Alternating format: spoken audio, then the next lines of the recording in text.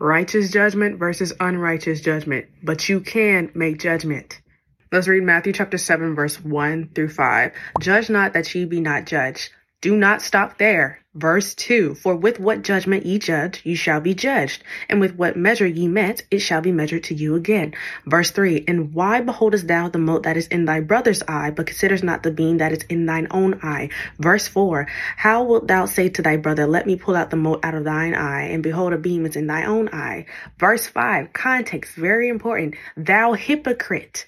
Thou hypocrite, first cast out the beam of thy own eye, and then shalt thou see clearly to cast out the mote of thy brother's eye. All right, we got context. Let's move forward. This is probably one of the most taken out of context scriptures, and not only for the unbelievers, the wicked, the sinners, but for the body of Christ. That's an issue. Let's read Matthew chapter 7, verse 2 in Amplified and Expanded Version for more clarity, okay? This is Matthew chapter 7, verse 2 in Amplified Version, and this is what it reads. For just as you hypocritically judge others when you are sinful and unrepentant, so will you be judged. In accordance with what standard of measure used to pass out judgment, judgment will be measured to you. And this is Expanded Version. You will be judged in the same way that you judge others, and the amount you give to others will be given to you, or the standard you use for others will be the standard used for you. With the measure you measure, it will be measured to you. So the scripture is not saying that you cannot judge at all. It's saying the same judgment you give to somebody else, Jesus Christ will judge you for that same measure, that same standard.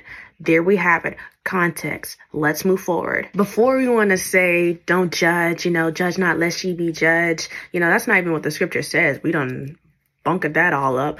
Let's look at what the word judge actually means, okay? I like to find the Greek and Hebrew meaning of words. So the word judge, the Greek word for it is krino, and it's G2919. And this is the outline biblical usage. This is how the Bible uses the word judge. Number 1, to separate, put asunder, to pick out, select, choose. Number 2, to approve, esteem, to prefer. Number 3, to be of opinion, deem, think to be opinion. 4, to determine, resolve, decree. 5, to judge. Letter A, to pronounce an opinion concerning right or wrong. I, to be judged, for example, summoned to trial that one's case may be examined and judgment passed upon it. Okay, so let's continue on. So this is what to judge means. Even Christ gave us the permission to judge. Let's go to Matthew chapter 7. It's in the same chapter when he said, judge not. I'm about butchered and said the same thing y'all say, but because it's so written in your brain. But the same chapter, he talked about judgment himself, what we can judge. All right, let's go to Matthew chapter 7, I believe verse 16 through 20. Let's read it. You shall know them by their fruits. Do men gather grapes of thorns or figs of thistles? Even so, every good tree bringeth forth good fruit, but a corrupt tree bringeth forth evil fruit. A good tree cannot bring forth evil fruit, neither can a corrupt tree bring forth good fruit. Every tree that bringeth not forth good fruit is hewn down and cast into the fire. Wherefore, by their fruits ye shall know them. You're going to see why I keep emphasizing the word know, okay? Let's go to my notes, all right? How will an individual be able to know, to determine, to judge if someone is a false prophet or even a false Christian? By their fruits. What is judgment again? The ability to pick out, to determine, to deem, to pronounce opinion concerning right and wrong. This is what Christ is allowing you to do. He is giving you the ability to judge, all right? But let's continue on. Jesus Christ, our Savior, gave us the okay to pronounce judgment. However, he did not call us to judge out of hypocrisy. For example, if I am continuing in sin publicly or even privately, okay, because he sees you in private, and I decide to judge you for doing the same thing. Say I say you're on your way to hell. Then that same standard I place on that individual, Jesus will judge me. He will hold me accountable against that same standard. That's what it means in Matthew chapter 7, verse 1 and 2, okay? But do not judge out of hypocrisy. That's the thing. Now let's go to James chapter 4, verse 11 through 12, okay? Believers, do not speak against or slander one another. He who speaks self-righteously against a brother or judges his brother hypocritically speaks against the law and judges the law. If you judge the law, you are not a doer of the law, but a judge of it. There is only one lawgiver and judge, the one who's able to save and to destroy, the one God who has the absolute power of life and death. But who are you to hypocritically or self-righteously pass judgment on your neighbor. In James, did it say that you could not pass judgment? No, it specifically said hypocritically or self-righteously, okay? That's why I read it in Amplified, because you're reading King James, you'd be like, oh, well, I can't judge at all. No, we got to make sure we get context of stuff. Let's move forward. So I said in here, I was curious to see what James meant by law, and he's talking about the law of love, okay? The second greatest commandment, we know this is in Matthew chapter 22, verse 39, and it says, and the second is like unto it, thou shalt love thy neighbor as thyself. And the law of love is explained in 1 Corinthians chapter 13, verse 4 through 6 in Amplified. Let's read it. Love endures with patience and serenity, peace. Love is kind and thoughtful. It is not jealous or envious. Love does not brag and is not proud or arrogant. It is not rude. It is not self-seeking. It is not provoked nor overly sensitive and easily angered. It does not take into account a wrong endured. It does not rejoice at injustice, but rejoices with the truth when right and truth prevail. Now, if we apply this back to James chapter 4, verse 11 and 12, this is what James is talking about. Notice how it said love is, it's not self-seeking. Remember, we cannot judge out of self-righteousness. Right? It's not jealous or envious, so you shouldn't make judgment like that. It's not prideful. That goes right back to that self-righteousness, okay? And also hypocrisy as well. So this is the law of love. Let's continue on. So to reiterate before we move on, James did not say you cannot judge. He said you cannot judge out of hypocrisy or out of self-righteousness, okay? Because you will be a judge of the law of love, okay? Not a doer of the law. Let's move forward for real this time. So let's talk about Paul, okay? Paul's letters, because he is like the main writer of the New Testament. Consider the epistles of Paul to the church. Were they not filled with judgment and rebuke? I'm going to say it one more time. Consider the epistles of Paul to the church. Were they not filled with judgment and rebuke? We can judge and rebuke our brethren. How else will we be edified? You know, you got to think about that too. Consider 1 Corinthians chapter 5, verse 3 to 5. We're going to read it in Amplified version, just so everybody can understand. For I, this is Paul speaking to the church of Corinth. For I, though absent from you in body, but present in spirit, have already passed judgment on him who has committed this act as if I were present. In the name of our Lord Jesus, when you are assembled and I am with you in spirit with the power of our Lord Jesus, you are to hand over this man to Satan for the destruction of his body, so that his spirit may be saved in the day of the Lord Jesus. This is what Paul said. Would you slap Matthew chapter 7, verse 1 and 2 against Paul? Would you do that? Be honest.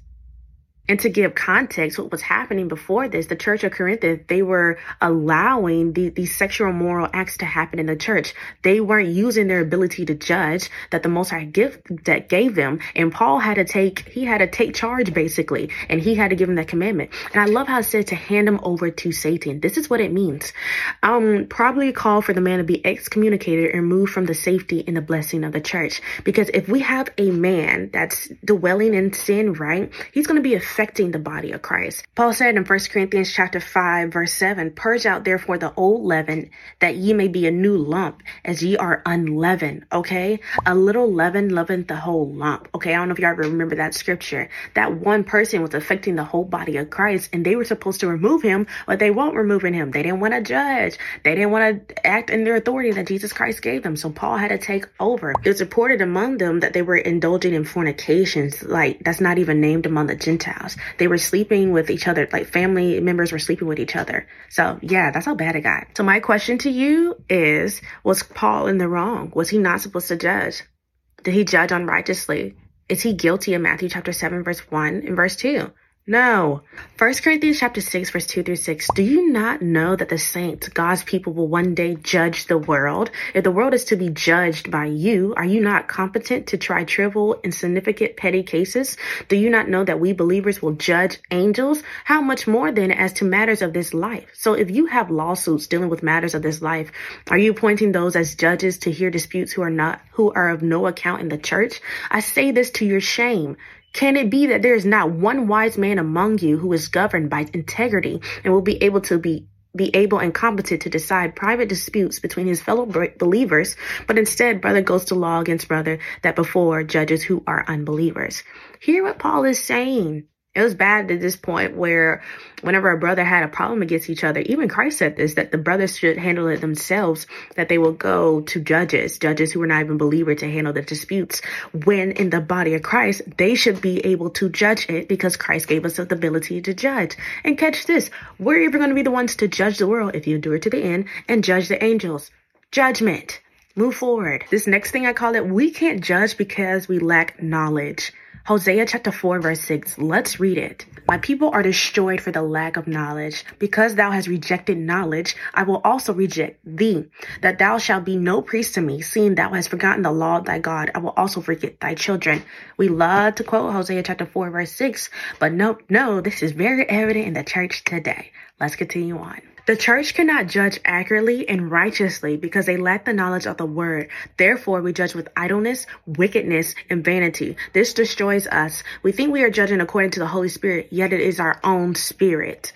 Deception. The cause of deception is the lack of knowledge, and it destroys his people.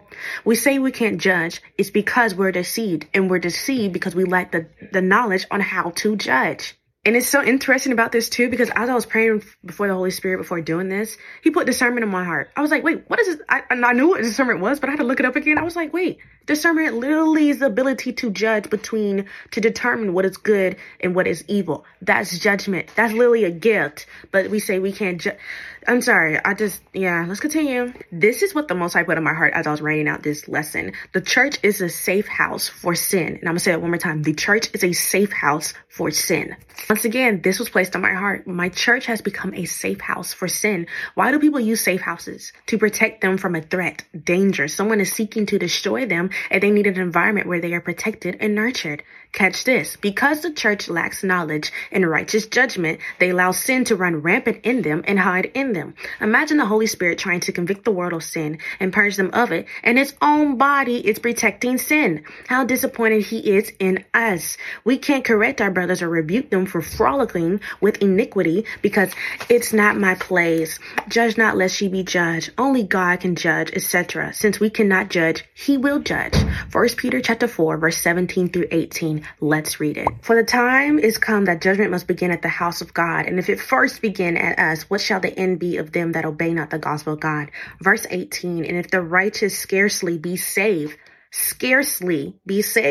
where shall the ungodly and the sinner appear? Also, something I want to add, when your brother corrects you or judges you by the word of God, do you not know it is still Christ judging you? The Spirit of Christ is within us, and he is prompting us to judge. If your brother is judging you righteously, and let's go through some steps to see if your brother is judging you righteously. Number 1, do they have scripture and context to back up their judgment? Yes? Okay. Number 2, are they in the same sin or error as you? No? Okay. Number 3, are they judging you to prove they are better self-righteously?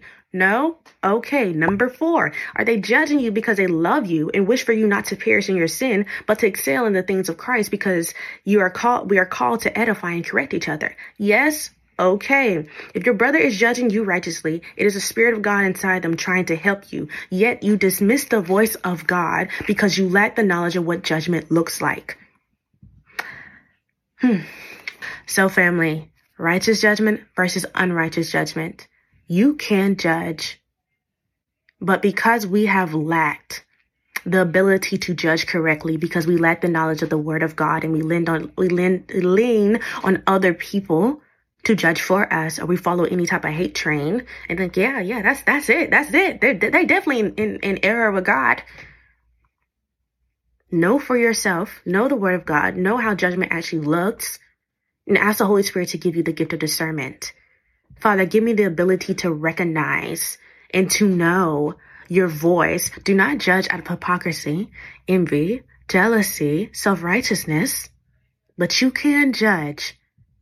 I went through step by step how you can judge and how Christ himself said we can judge, and how Paul himself, an apostle, the main writer of the New Testament, Holy Spirit influence, judge. All his epistles had judgment in it. Ask the Holy Spirit for discernment, the ability to know evil from good. That's a judgment. The ability to determine that's evil, that's wicked, that's righteousness. That is a judgment. You can judge. But because the church is lacking judgment, Christ is literally stepping over and he's judging the wickedness in his body. This is why exposure of the wicked in the church is happening. So y'all be blessed. And I hope this helped somebody. Bye.